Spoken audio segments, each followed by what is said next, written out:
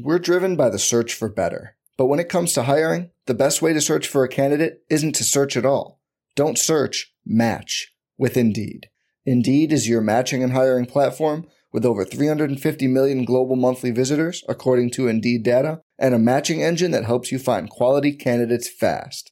Leveraging over 140 million qualifications and preferences every day, Indeed's matching engine is constantly learning from your preferences.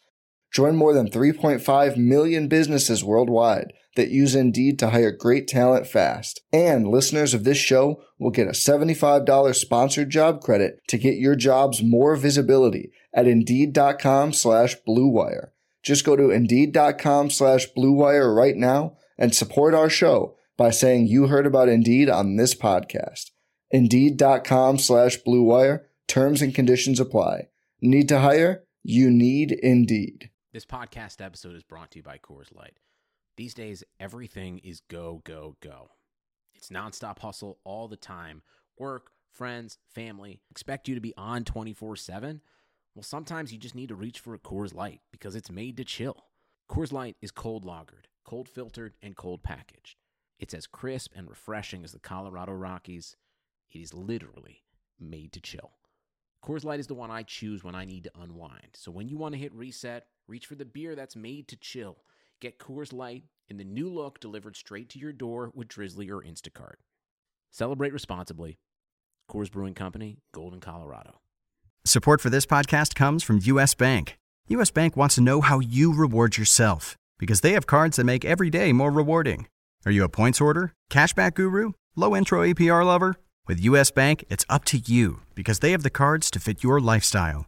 So earn more whether you're shopping at a gas station or grocery store, even while planning a staycation. Learn more at usbank.com/creditcard. U.S. Bank credit cards are issued by U.S. Bank National Association ND. Some restrictions may apply. Member FDIC.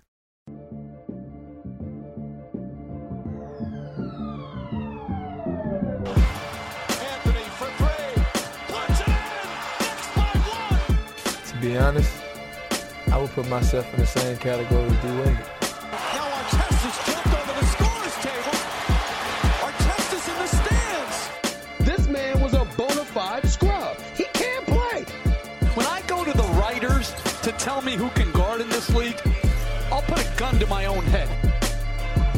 Welcome to the award-winning RotoWire Fantasy Basketball Podcast, sponsored by FanDuel. It is Friday, November 1st, 2019. Alex Barutha here with Shannon McEwen. Ken is again not here.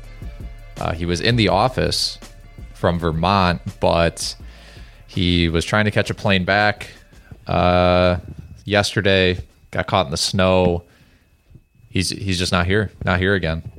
Today we're going to talk about, obviously we're going to start with news, but then we're going to talk about some top 100 guys that you may have to cut or you should definitely keep an eye on, potential replacements.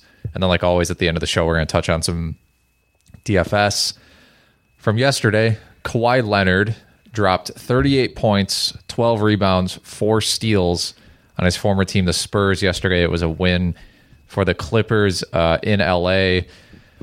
I mean, first of all, if you the over-under for the amount of times mid-range was set on the broadcast definitely hit the over. As Kawhi, DeRozan, and LaMarcus Aldridge put on a show from 15 feet. Nick and I were talking about yesterday, like Kawhi's MVP odds are still at like plus 900. Do you think there's good value in that, or are you actually worried about him still resting down the stretch once Paul George is back?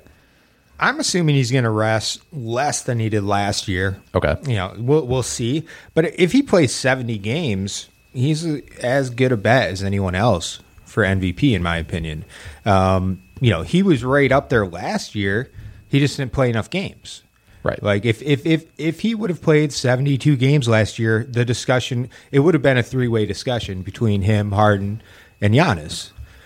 And this year, I expect the same. If he plays 70, 72 games, I think the Clippers will be one of the 2 or 3 best records in the league, maybe the number 1 seed in the West. So, with that in mind, if Kawhi does what he did last year, keeps doing what he's doing this year, then yeah, he's going to be one of the 3, 4, 5 favorites.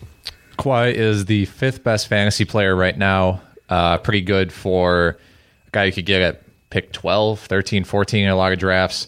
He's averaging 29 points, 8 rebounds, 6 assists, 2 steals and a block on 50% shooting. Just, I mean, those are legitimate MVP numbers. Going to probably post the highest usage rate of his career, everything like that. Kendrick Nunn has continued just being really good. 28 points on 15 shots yesterday against the Atlanta Hawks, who were down Trae Young, but still make it competitive for most of the game. John Collins looked like he tweaked his ankle pretty bad in the middle of the game, but ended up surprisingly coming back. I think it probably goes without saying, if Nunn is for some reason still on your waiver wire after this last week, that he should be picked up. I don't think his shooting is totally sustainable, but he's taking 17 shots a game. So even if he regresses to like 45% from the field, he's going to be a very relevant fantasy player. He looks good. I mean, he passes the eye test. For sure. He can hit threes. He's got athleticism. He'll get you steals on the defensive end. He's the first rookie since Kevin Durant to score 100 or more points in his first five games of his career. He is no Kevin Durant. We're not going to go there.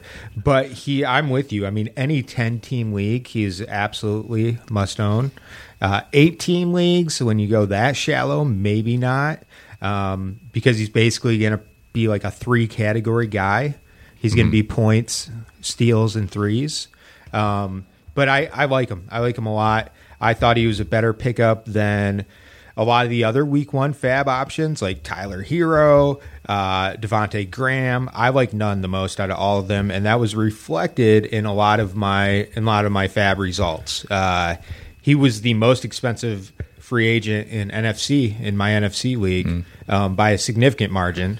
So, our staff keeper league, same thing. He was the most expensive free agent that went. So if he's still out there in your league, absolutely pick him up.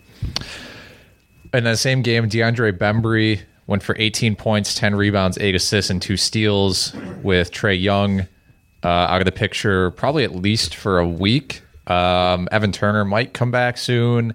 Not really sure how much he's going to play, whose minutes he's affecting. But I would say DeAndre Bembry is a waiver wire ad for maybe just this week when Trae Young is out, because he was already... he's playing 25 minutes a game and ranked like 170 even in that time. So if he gets 30 minutes and some increased usage, he should be relevant in definitely 14-team leagues for this week. Yeah, I mean, one worry about it is his minutes really didn't go up a lot last night. He only played 28 minutes. I would have liked to have seen him play 32, 33 minutes instead with Trae Young out. But they went with some of their younger guys. Cam Reddish started at point guard. He had 9, 6, and 4 with a steal and a block, only 2 for 11 from downtown, but he looked okay. Kevin Huerter is starting to kind of round into shape and get his legs under him. He had he's been on a minutes limit as they bring him back and get his conditioning up. He played a season high 26 minutes. He wasn't expected to play more than 25, so that's a good sign for Huerter. I like Bembry a lot. I wish I could see him in a role where he's guaranteed 32, 33 minutes, because I think he could be a fantasy monster. Right. But I just feel like the team likes him coming off the bench, the energy he brings there, and that he's never going to be, even when they're shorthanded with Trae Young out, he's never going to see that kind of minutes. Still worth it in 12-team leagues. I don't think he's worth a pickup in 10-team leagues, but it just depends on how deep your rosters go. I agree. Getting tickets online can be far too complicated. With hundreds of sites and varying levels of reliability, it's hard to know who to trust.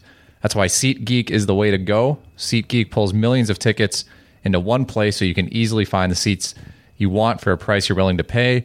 There's nothing quite like being there in person, and SeatGeek will get you closer to the action for great value.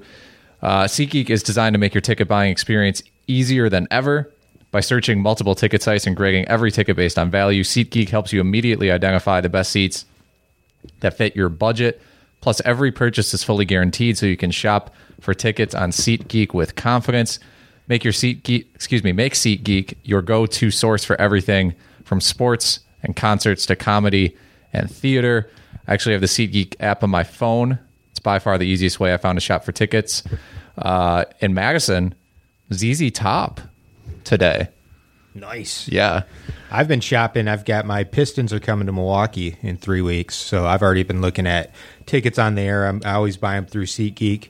The day before, the closer you get to the event, tickets go down in price. You get a nice deal. Maybe score some sweet courtside. We'll see.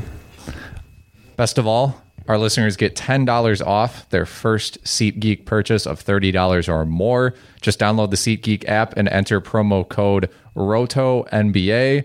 That's ROTONBA. That's promo code ROTONBA for $10 off your first SeatGeek purchase of $30 or more. SeatGeek, life's an event. We have the tickets. So we're a few weeks into the NBA season now, I guess a couple weeks. There have been some top 100 guys who are not performing as we had hoped.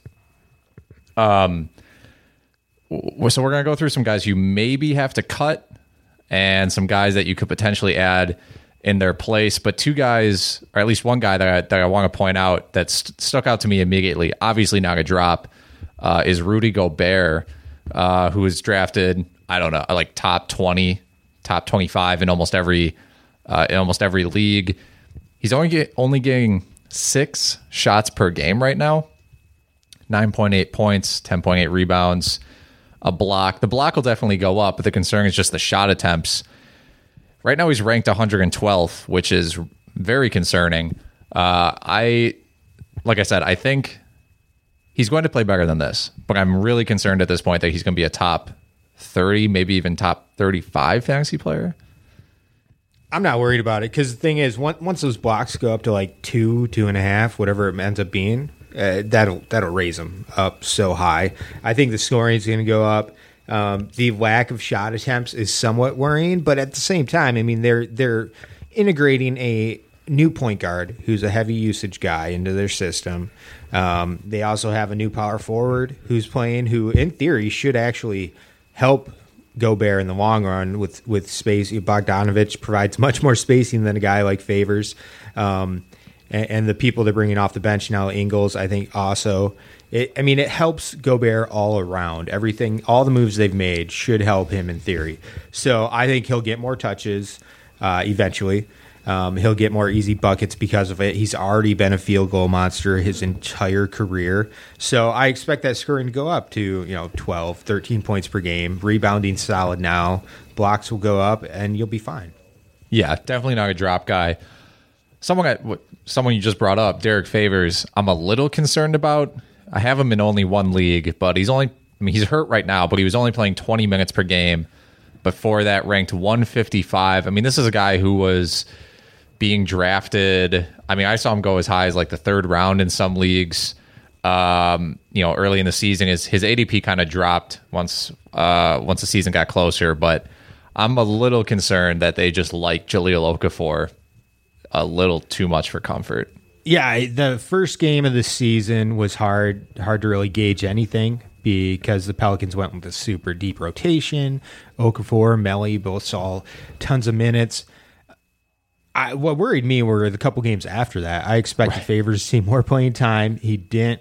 I'm worried. I'm officially worried about Favors, and I was as high on him as probably anyone. I was okay targeting him in the 5th or 6th round. His ADP on Yahoo was 63. If I'm in a 12-team, 14-team league, no, I'm not worried. I'm going to just hold. But in shallower leagues, in 10-team leagues, I would look at other options. Because if he's not, the reason why, what made him so appealing is you looked at that Pelicans depth chart and you figured, okay, this dude's going to play 30 minutes per game. Yep. For only like the 2nd time in his career, which means he's an automatic double-double. He's going to get you blocks. But through the 3 games he's played, only 20 minutes per. He's not looking like a lock for those 30 minutes. And with that means he's not a top 100 or a top 100 or top 120 guy. So in 10-team leagues, I'm looking at other options. And Zion's been out. Yeah. We haven't even seen Zion compete for his minutes at all. In our 14-team stake league, I had to start Frank Kaminsky over him this week. And I was doing that regardless of whether Favors was healthy or not. It's just kind of a risky situation. Here's a name for you. Go ahead. I know you like this guy, Robert Covington. Oh, yeah. He's currently ranked about 130, somewhere in the 130, 140 range. His ADP on Yahoo was 48. He's only playing 26 minutes per game, shooting 39.5% from the floor. What are you doing with Covington? I am holding with Covington. He's such an elite three-point shooter, and he's only shooting 27% from three right now on 5.5 attempts per game. I think that will bounce back up. We've seen some guys, also Otto Porter, another guy I really like to go off to just some terrible starts shooting the ball. I think that, positively regresses. The minutes are a bit concerning. We've seen guys like Travion Graham kind of emerge for the Timberwolves. He's such an elite 3-and-D player that there's virtually a 0% chance I drop Robert Covington unless the 26 minutes sticks for like a month and a half. Okay. Now I hear you, and I don't disagree totally, but in the last 3 games he's played 18, 28, and 26 minutes. He played 33 in the season opener, which was also an overtime game that they won by 1 point. So when you're looking at just normal 4-quarter games, he's averaging like 25 minutes per game. That's troubling for me. Also troubling is the fact that he's a streaky shooter. I wouldn't call him an elite 3-point shooter. Fair enough.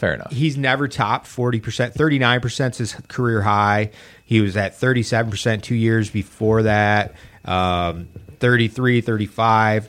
He's an elite volume 3-pointer in that the volume's there, right? Like that's his role, is to take 7 3-point attempts per game.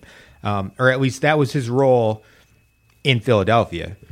It's entirely possible that Minnesota just isn't comfortable deploying him in the same role. He is taking 5.5 3-point attempts per game right now. I think he'll continue to chuck it up from downtown, but that means he's a field goal percentage risk. His career high is 43.3% from the floor. I worry a little bit. I do think it's nice to see the rebounding's up 6.5. It ties his career high. Per minute basis, he's rebounding at the best clip of his career. Even scoring, based on minutes per game, he's close to his career norm or career best. I'm not going to rule him out over 4 games because he's a streaky shooter. But people who were expecting him, before he got hurt last year, he was like a top 40 value. People who were expecting him to return to that, I think, are going to be disappointed. If you think he's going to be a top 70, top 80 player still, which I do, sure, then yeah, he'll be fine. I think maybe he's still hurt. Like maybe because I'm looking at through some of our past player notes. Robert Covington will ease his way back into camp at September 30th. He underwent that knee procedure in April. I think he still might be sore in that knee, could still be kind of hurt, which is also what I think is happening with Otto Porter, who I'm also concerned about. I have both Otto Porter and Derek Favors in our stake league, which is a concern. Do you have any thoughts on Otto Porter? Do you just have to hold and with the hopes that he gets healthy? Do you try to sell? Do you try to sell low? I know that's like a bad strategy, but does it depend on where you are in the standings? Yeah, I'm holding on Otto Porter. I think with him, it's clearly just to me, it's just he's off to a bad shooting stretch to start the season. So it looks more glaring than if this 5-game stretch happened for Otto Porter in January, it wouldn't matter. But he's shooting 32%, under 32% from the floor right now, under 24% from 3-point. He's routinely over 40% from downtown. Hovers around. He was 47% from the floor last year. Previous 2 years, over 50%. So no, I'm not worried about Otto Porter. He's also he's a couple years younger than Covington. He's got better pedigree than Covington. So Porter, there's no worry for me. I think he's gonna find his shot. His minutes will start creeping up, and he'll see 30, 31 minutes like he's accustomed to throughout his career. Sure. And we got a couple guys who are actually ranked back-to-back right now, 148 and 149, Joe Ingles and Larry Nance. Joe Ingles in this 6-man role for the Jazz. He's taking 2 fewer 3-point attempts and 4 fewer field goal attempts than last season. I'm worried about this one a little bit. I know his percentages aren't great. They should increase, but just the volume being down and in a bench role, it worries me. Yeah, the volume and the usage, the minutes are all going to be down in the bench role. Like, as long as everyone above him stays healthy, he's not going to see the 31 and a half minutes he saw the past 2 seasons. It's going to be closer to the 27, 28, 29 that he's currently seeing. And with that in mind, even once his percentages creep back up to career norms, once he starts shooting 45, 46% again, 40+% from downtown, his stats aren't going to be where they were at in previous years. I do think he was at enough of a discount in most drafts. Sure. Like that, it was already reflected. His role is going to be lesser. But do not expect the guy that you had last year. He's not going to be 12, 4, and 6 with 1.2 steals and a couple 3-pointers per game. He's going to be solid still, but it's going to be like that Shane Battier fantasy line where it's like, it's like 8 points, 4 rebounds, 4 assists, get you a steal, 1.5 3-pointers. There's value there, but it's just not fun to look at. Right. So I don't know, 10-team leagues, like I would drop Joe Ingles for none in a heartbeat. Sure. Yeah. In any league, if that's a move you can make, I would do it. But I also think he still holds enough value in 12 and 14 teamers that you don't have to move off. As far as Larry Nance, I understand drafting him because there's always a potential that Kevin Love or Tristan Thompson get hurt within the first week or 2 of the season, and Larry Nance instantly has value. But that hasn't happened yet. At this point, I think you can probably drop him, try to pick someone up who is, been playing really well. When Love and Thompson are healthy, Larry Nance is just a streamer. Like a 4-game week, you pick him up. Next week, you drop him. I think that's just kind of where he sits. Yeah, the production's fine. I mean, 11 and 8, basically. He doesn't do much on the defensive end. But you're right. I mean, 25 minutes per when Thompson and Love are healthy so far this year. So there's not a lot of upside unless one of those two gets hurt. Here's a guy that I was not on at all during the draft season is Derek White. Now he's coming off. He had a great game. He had a decent game last night. I think he's got two good games in a row. But my worry is DeJounte Murray. And right. I know Murray's on a minutes limit and everything else. White technically still ranks as the 79th. Depending on the ranking system, he's about somewhere around the 80 range. But he's only playing 23 minutes per game right now. I say this, and I will acknowledge as well, I love White for DFS tonight because Murray's sitting out. Mm-hmm. And I think White's going to have a big night. But long term, I worry about White. If he's only going to be seeing 23, 24, 25 minutes per game, he's not going to come anywhere close to the value he had last year. And I'm dumping him, even though he ranks 80th right now. Or I try to sell high after tonight's game, something along those lines. He's not going to keep shooting 62% from the field. I mean, this is a classic case of like, the only reason he is a top 100 player is because he's shooting 62%. And the reality is he's taking less than 9 shots a game. And so 23 minutes, 9 shots, that he's not a great passer. He's not grabbing a lot of boards for you like Murray will. It's just, yeah, I would probably drop him and look elsewhere at this point. What do you think about TJ Warren? So his ADP on Yahoo is right around 100. Current rank is about 156, but he's seeing the playing time. He's playing almost 36 minutes per game. We've got Miles Turner's out for a little while. Yes. So are you holding on Warren? Are you buying low on Warren? I would hold him / buy low on him. Yes. If you're playing an ESPN league, he's only 34% owned, which is insane. So pick him up. But yeah, he's averaging 16 shots a game in 35 minutes. He's a guy, they brought in to theoretically, play. I thought he was going to play more of like a 6-man role, but he's he's out there. And like you said, with Turner out, I assume Sabonis is going to play more center. That's just going to open up shot attempts and usage. And he's only getting 3 rebounds per game. I feel like that has to go up with Turner out. Not that Turner's like a dominant rebounder, but I expect Warren to shoot better than 43% from the field going forward. I expect him to shoot better than 66% from the line going forward. Not that he's getting there a ton. Yeah, Warren's a guy who, definitely he was getting drafted top 100. I think you can hold on to him given the current scenario. Yeah, I'm with you there. His field goal percentage will go up. He's a weird case because last year, a lot of people have liked TJ Warren for a while or been intrigued by his scoring upside.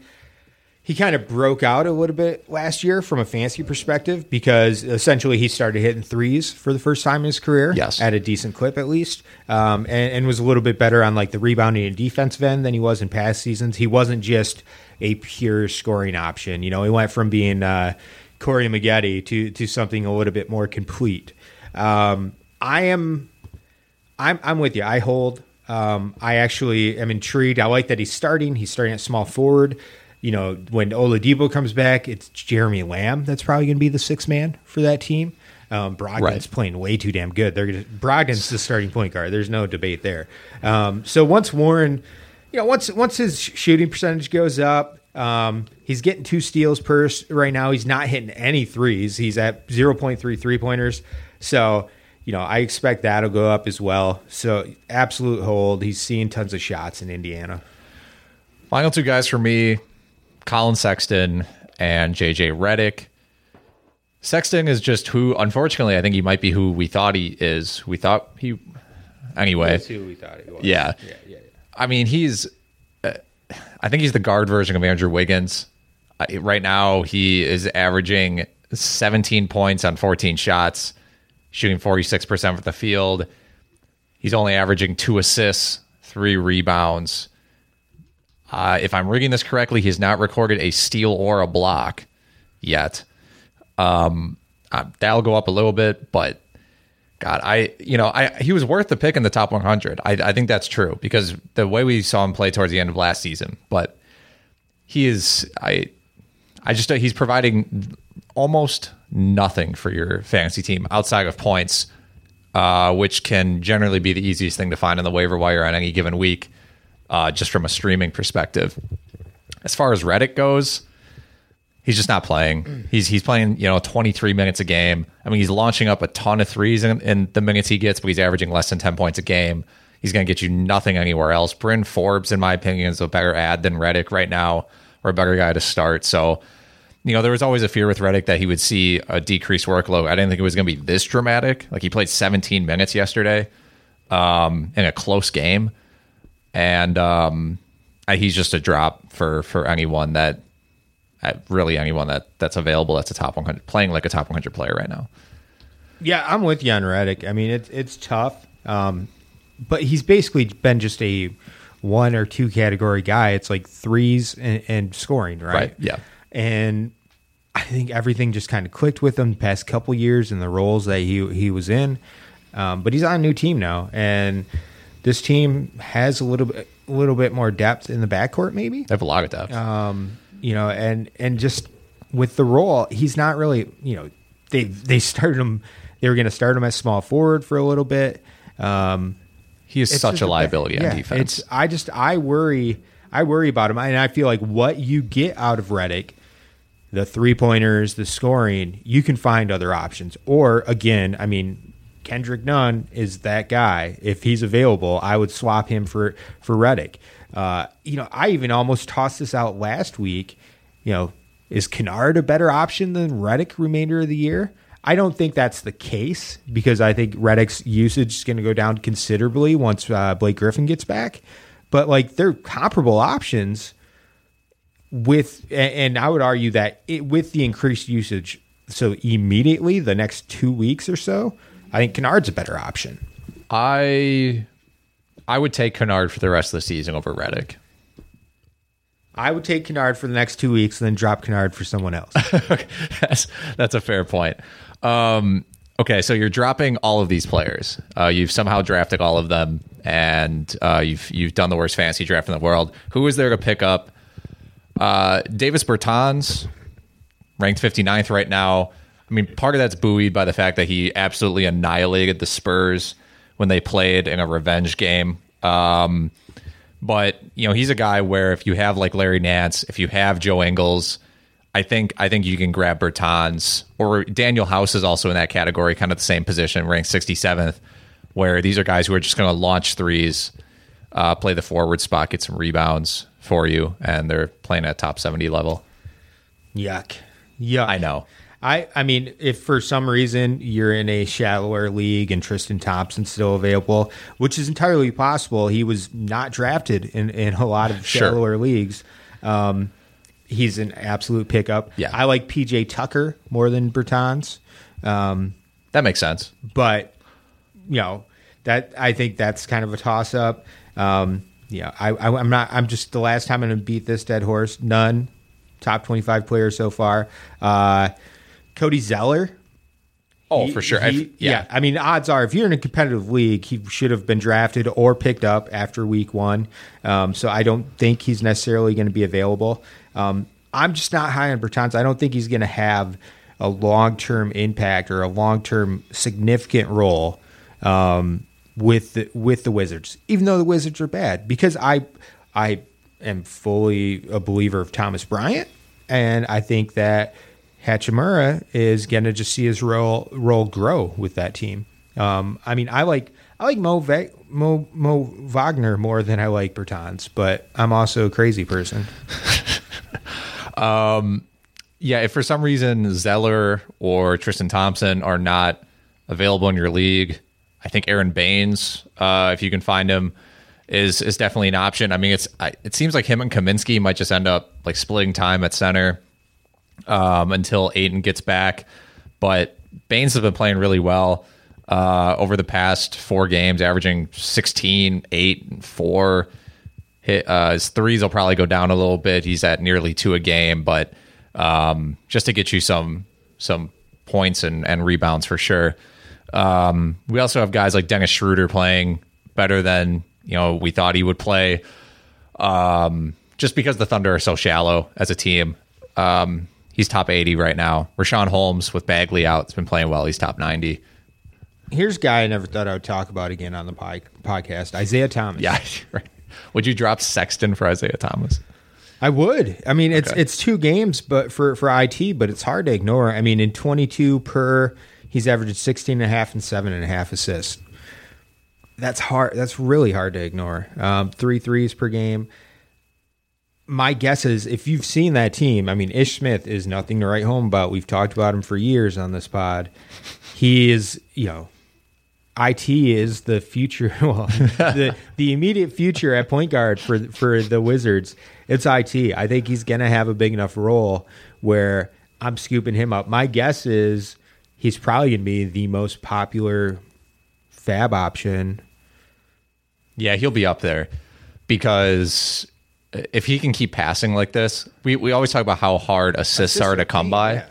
So yeah, he's gonna be a really popular option, even though everyone is going to assume Isaiah Thomas is going to regress to the mean. I don't think anyone's going to care.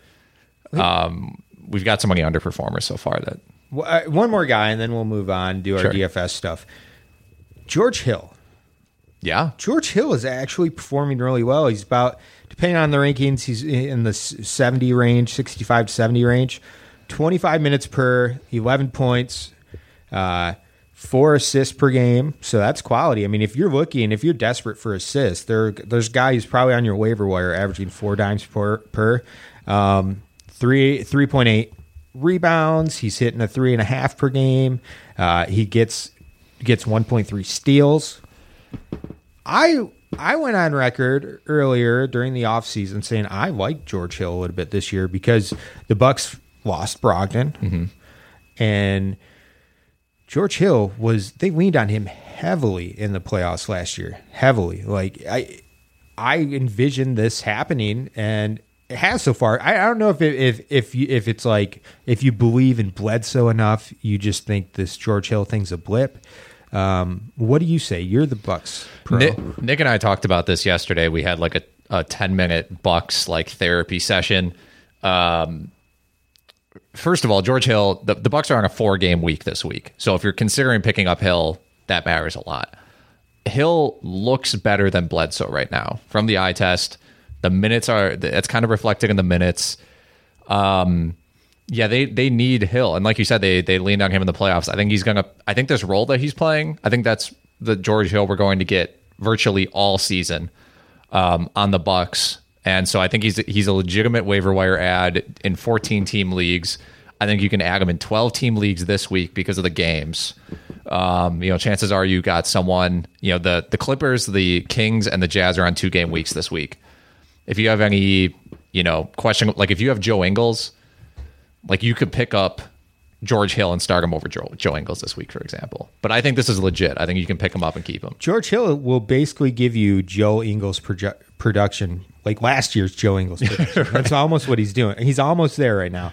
I'm with you, and I actually think once Bledsoe, I believe Bledsoe will bounce back. Once Bledsoe starts playing better, I actually think George Hill's minutes hold because he'll take minutes from Wes Matthews, would be my guess. George Hill can play the two. So for sure, yeah. I 10-teamers, shallow 12-teamers, you don't have to pay attention to George Hill. You really don't. No. But deeper formats, if you have deep rosters or you're in a 14, 16-team league, I think George Hill is an obvious own at this point. Maybe you only plug him in your lineup when he has 4-game weeks, but he provides some value. And Kyle Korver's resting today, and I think we're going to see Budenholzer rest guys like Korver, potentially Wes Matthews, and when that happens, Hill's going to have probably a bigger role in the offense. If you happen to draft Derek Favors, Joe Ingles, Larry Nance, all those guys, we do have good news for you because there is daily fantasy. FanDuel is offering the most exciting ways to play fantasy basketball no matter what you're looking for. FanDuel has something for everyone. Tons of different contests and formats to choose from starting at just 25 cents. Just pick a contest, choose your team, and enjoy watching your results in real time. Shannon, you're who I turn to for DFS experiences. Do you have any lately? Oh, man. Last night was a pretty fun night for DFS. Nunn had another big game. I rode him hard. Bam. Decent game. Jimmy Butler had at least 25 steals, so that was nice. Tonight, big slate. I'm looking forward to it. A nice size slate. Not an overwhelming one, 8 games. Not overwhelming, no. Yeah, it's nice. You got some intriguing values. You've got a crazy over-under on the Rockets Nets game. It's 50 points higher than any other. Loading up on those players is tough, but we'll discuss that in a minute. Play against your friends for bragging rights or play against the public for millions in cash prizes. To take advantage of our special offer for new users, sign up today at FanDuel.com/RW. You'll get a free 6-month RotoWire subscription with your first deposit on FanDuel. That includes DFS lineup optimizers, premium articles, draft software, and much more. Just visit FanDuel.com/RW, void where prohibited. New FanDuel users only. See their website for details. Let's move on. Okay, so like you mentioned, the Houston-Brooklyn game has a 241.5 over-under and is going to be played at an expected pace of 107.6. Obviously, that's a huge target. And then the San Antonio Golden State game also has a 225 over-under and a 106 expected pace. Those are the only 2 games on the slate with an expected pace over 98.5. The over-unders are way higher than the other 2. I mean, these 2 games are going to get stacked big time if you can find anyone you like from Golden State. Are there any guys that you're specifically targeting in those 2 games? Do you think it's good to take the role players? Are you all over Kyrie Irving? Well, it's tough. I mean, I wanted to throw a lineup out there that was Kyrie, Westbrook, and Harden, and that's damn close to impossible to do. But I'm going to fit 2 of those 3 in. It's to be determined which 2. Right now I have Kyrie and Russ both in there. The Golden State game's intriguing because we don't know what they're going to do with Curry out. Their rotation, their starting lineup, it's kind of to be determined. You got Jordan Poole at 3,800, could be an option, especially if you're confident he's going to play 30 minutes. Alec Burks. You know, are they ready to unleash him for significant minutes in his second game? I don't know. He's at 4,200. I need to see the news with that team and what they're going to do for their rotation. Yeah, I'm not a big Glenn Robinson guy. He's been playing all right for the Warriors, but I don't really believe in his talent. So I'm skeptical about plugging him into my lineup. He's no longer a minimum price guy. I think he's like 4,500 or in that range. I'd rather do like Daniel House, who's at 4,500, and he's got that big over-under to work with. At center, Clint Capella is the man because of that over-under, and that pace of that Rockets next game is going to be insane. If Capella's too expensive, Tristan Thompson's awesome still. He's under $8,000, and he's been 40-plus fantasy points. Where are you going tonight? I would like to target the Pacers players with Turner out. I think you can look towards Sabonis, Jeremy Lamb, Malcolm Brogdon are all guys who should benefit with Turner out. If you want to pivot a little bit off of the Tristan Thompson, Clint Capella, I mean, those guys are going to be so high owned. I think Gobert might actually go under owned. His price is kind of deflated because he hasn't been playing so well. But the Kings, their center rotation is not good right now. Dedmon's barely playing. Rashawn Holmes, he can't guard Gobert. I think this is for GPPs, if you're looking for a low ownership guy that actually has upside. I know we just crapped on Gobert for 10 minutes earlier in the podcast, but I think he's a guy you can look to as kind of a pivot in a good situation against a really bad team. So you mentioned Holmes. Are you not going with Holmes? He's 6,500. He started the previous game, played 35 minutes. My guess is he's locked in as the starter until Bagley gets back. Back-to-back 40-plus fantasy points. He's got a tough matchup in Utah, but do you think he's a solid option at 6,500? I mean, at 6,500, it's fine to play him. He's one of those guys that I worry about the matchup, especially, and I worry about the ownership percentage. I don't know how much upside he has beyond really 40 fantasy points. So I think you actually are kind of getting him at a good cash game price. I think he's a high floor. But I'm not sure he's my favorite GPP guy, given the matchup, given that I think he's close to his price ceiling. I currently have him in my lineup. I'll have to take a look at that. Another power forward that I find myself plugging in my lineup every night. Jason Tatum. I ripped Tatum quite a bit leading up to the season, but I've loved what I've seen so far. I mean, he's basically averaging 35 minutes, 36 minutes per game, 40.6 fantasy points per game, getting a lot of steals, chipping in on some blocks. Scoring is up there, 21 or more points in 3 of the 4 games. I was skeptical that he would be averaging close to what he's averaging now, 21.5 points, 8 rebounds, solid rebound numbers. I'm impressed. And he's only 7,700 on FanDuel. Yeah, isn't he a must own if he's under $8,000? And they play the Knicks. Yeah, they play the Knicks. Yes, I think I would pull up his stats, but the internet is bad. Here we go. He's definitely a better play if Jaylen Brown is out, but it doesn't really matter. I looked up, Tatum's usage without Brown or Cantor in the lineup is insane. It's 30 shots per 36 minutes or something insane like that, and his rebounding is really good with Cantor. Out, they look to him on the defensive glass a lot. So, yeah, he's a guy. He's in a good matchup.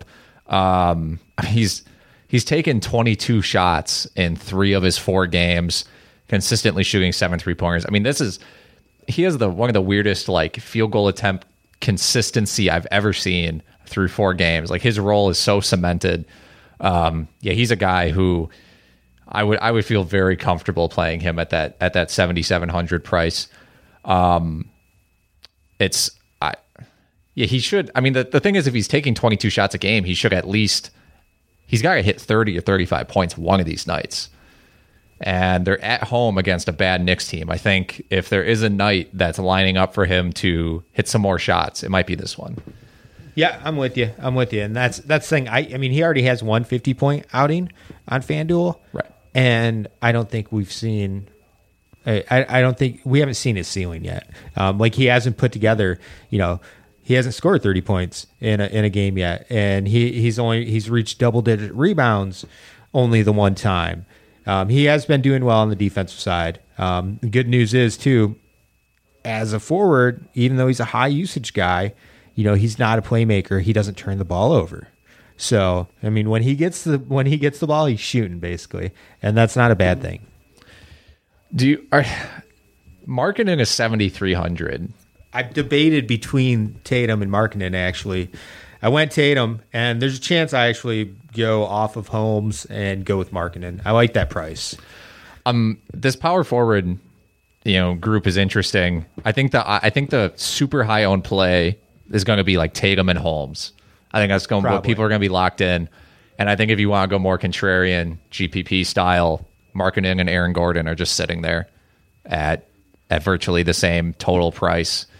So I haven't seen enough from Gordon. Neither have I, but that's why to plug him in. I mean, 6,700 is appealing. It's intriguing when you consider his production from last year, but it hasn't been there yet this season. And I don't like the matchup against the Bucks. Markkanen, I do like the matchup against the Pistons, and I'm kind of confused why Markkanen's so low. Maybe he hasn't reached 30 minutes in the past two games. I don't know if that's part of it. He had two under 25-point outings, but he has a high ceiling, as we saw with the season opener when he had 60 fantasy points. So at 7,300, he is certainly an option to consider. If you're looking at PJ Tucker is getting a little bit too expensive for my taste, 5,600. He's a part of that big Nets Rockets game. Jarrett Allen's in there as well. Jarrett Allen and DeAndre Jordan just scare me too much. I agree with that. What about Kuzma? You going to throw him out there at all? He's 4,900. He's going to make his season debut tonight. 4,900 is nice. But he's also a guy that could score. I mean, I think he's probably going to be eased back into the lineup. Yeah, I would expect. So, I mean, if he plays 20 minutes, which is probably a fair estimate for him, his ceiling's probably like 15 and 8 at the very highest in 20 minutes. And that's not too far above what you're paying for him as far as value. So I would probably stay away tonight. I understand people are just going to go there because it's the contrarian thing to do, but I actually think it's kind of a trap contrarian move not to get too weird and meta about it. One final guy to toss out there, minimum price power forward. He's starting tonight. TJ Leaf. Minimum price $3,500. Not where I was looking. I'm kind of surprised that he's starting. I'm surprised they aren't going smaller, moving TJ Warren, the other TJ, to the 4 and starting Lamb at 3 and Holiday or whoever at 2. Doug McDermott. I prefer McDermott. Okay. My concern with Leaf is that they're starting him to, coaches start the one guy to try to maintain the bench, to try to maintain the rotation. Yeah. I think they might be doing that. I think he might get started and play 18 minutes. That makes sense. And, I mean, when you look at it, the game that Turner got hurt in, Leaf didn't even play. He didn't get off the bench at all. He had 0 minutes. So. McDermott played 30 minutes. Yeah, so it is interesting. It depends. If I end up going some crazier option, if I find a way to get Harden, Westbrook, and Kyrie all in the lineup, then it's going to be because of guys like TJ Leaf. That's how I'm going to make it work. So yes. I think McDermott's the better play, but neither of those guys are appealing. You don't want to have to go there. I haven't done the full deep dive into the minimum price guys, but there are enough injuries on this slate where some cheap player is going to break out, and we already talked about DeJounte Murray being out. If that opens up time for Derek White to have a good game. Yep. And Bryn Forbes has also been playing well. So Derek White at 5,200 is probably, with Murray out, I have to imagine he's going to get moved into the starting lineup. And with Murray out, he's probably, one of the 2 or 3 best value plays, especially in that $5,000 range. Sure. That's going to do it for us on the Friday NBA podcast. Ken should be back next week. Maybe he's just quitting the podcast forever. We'll see you guys then.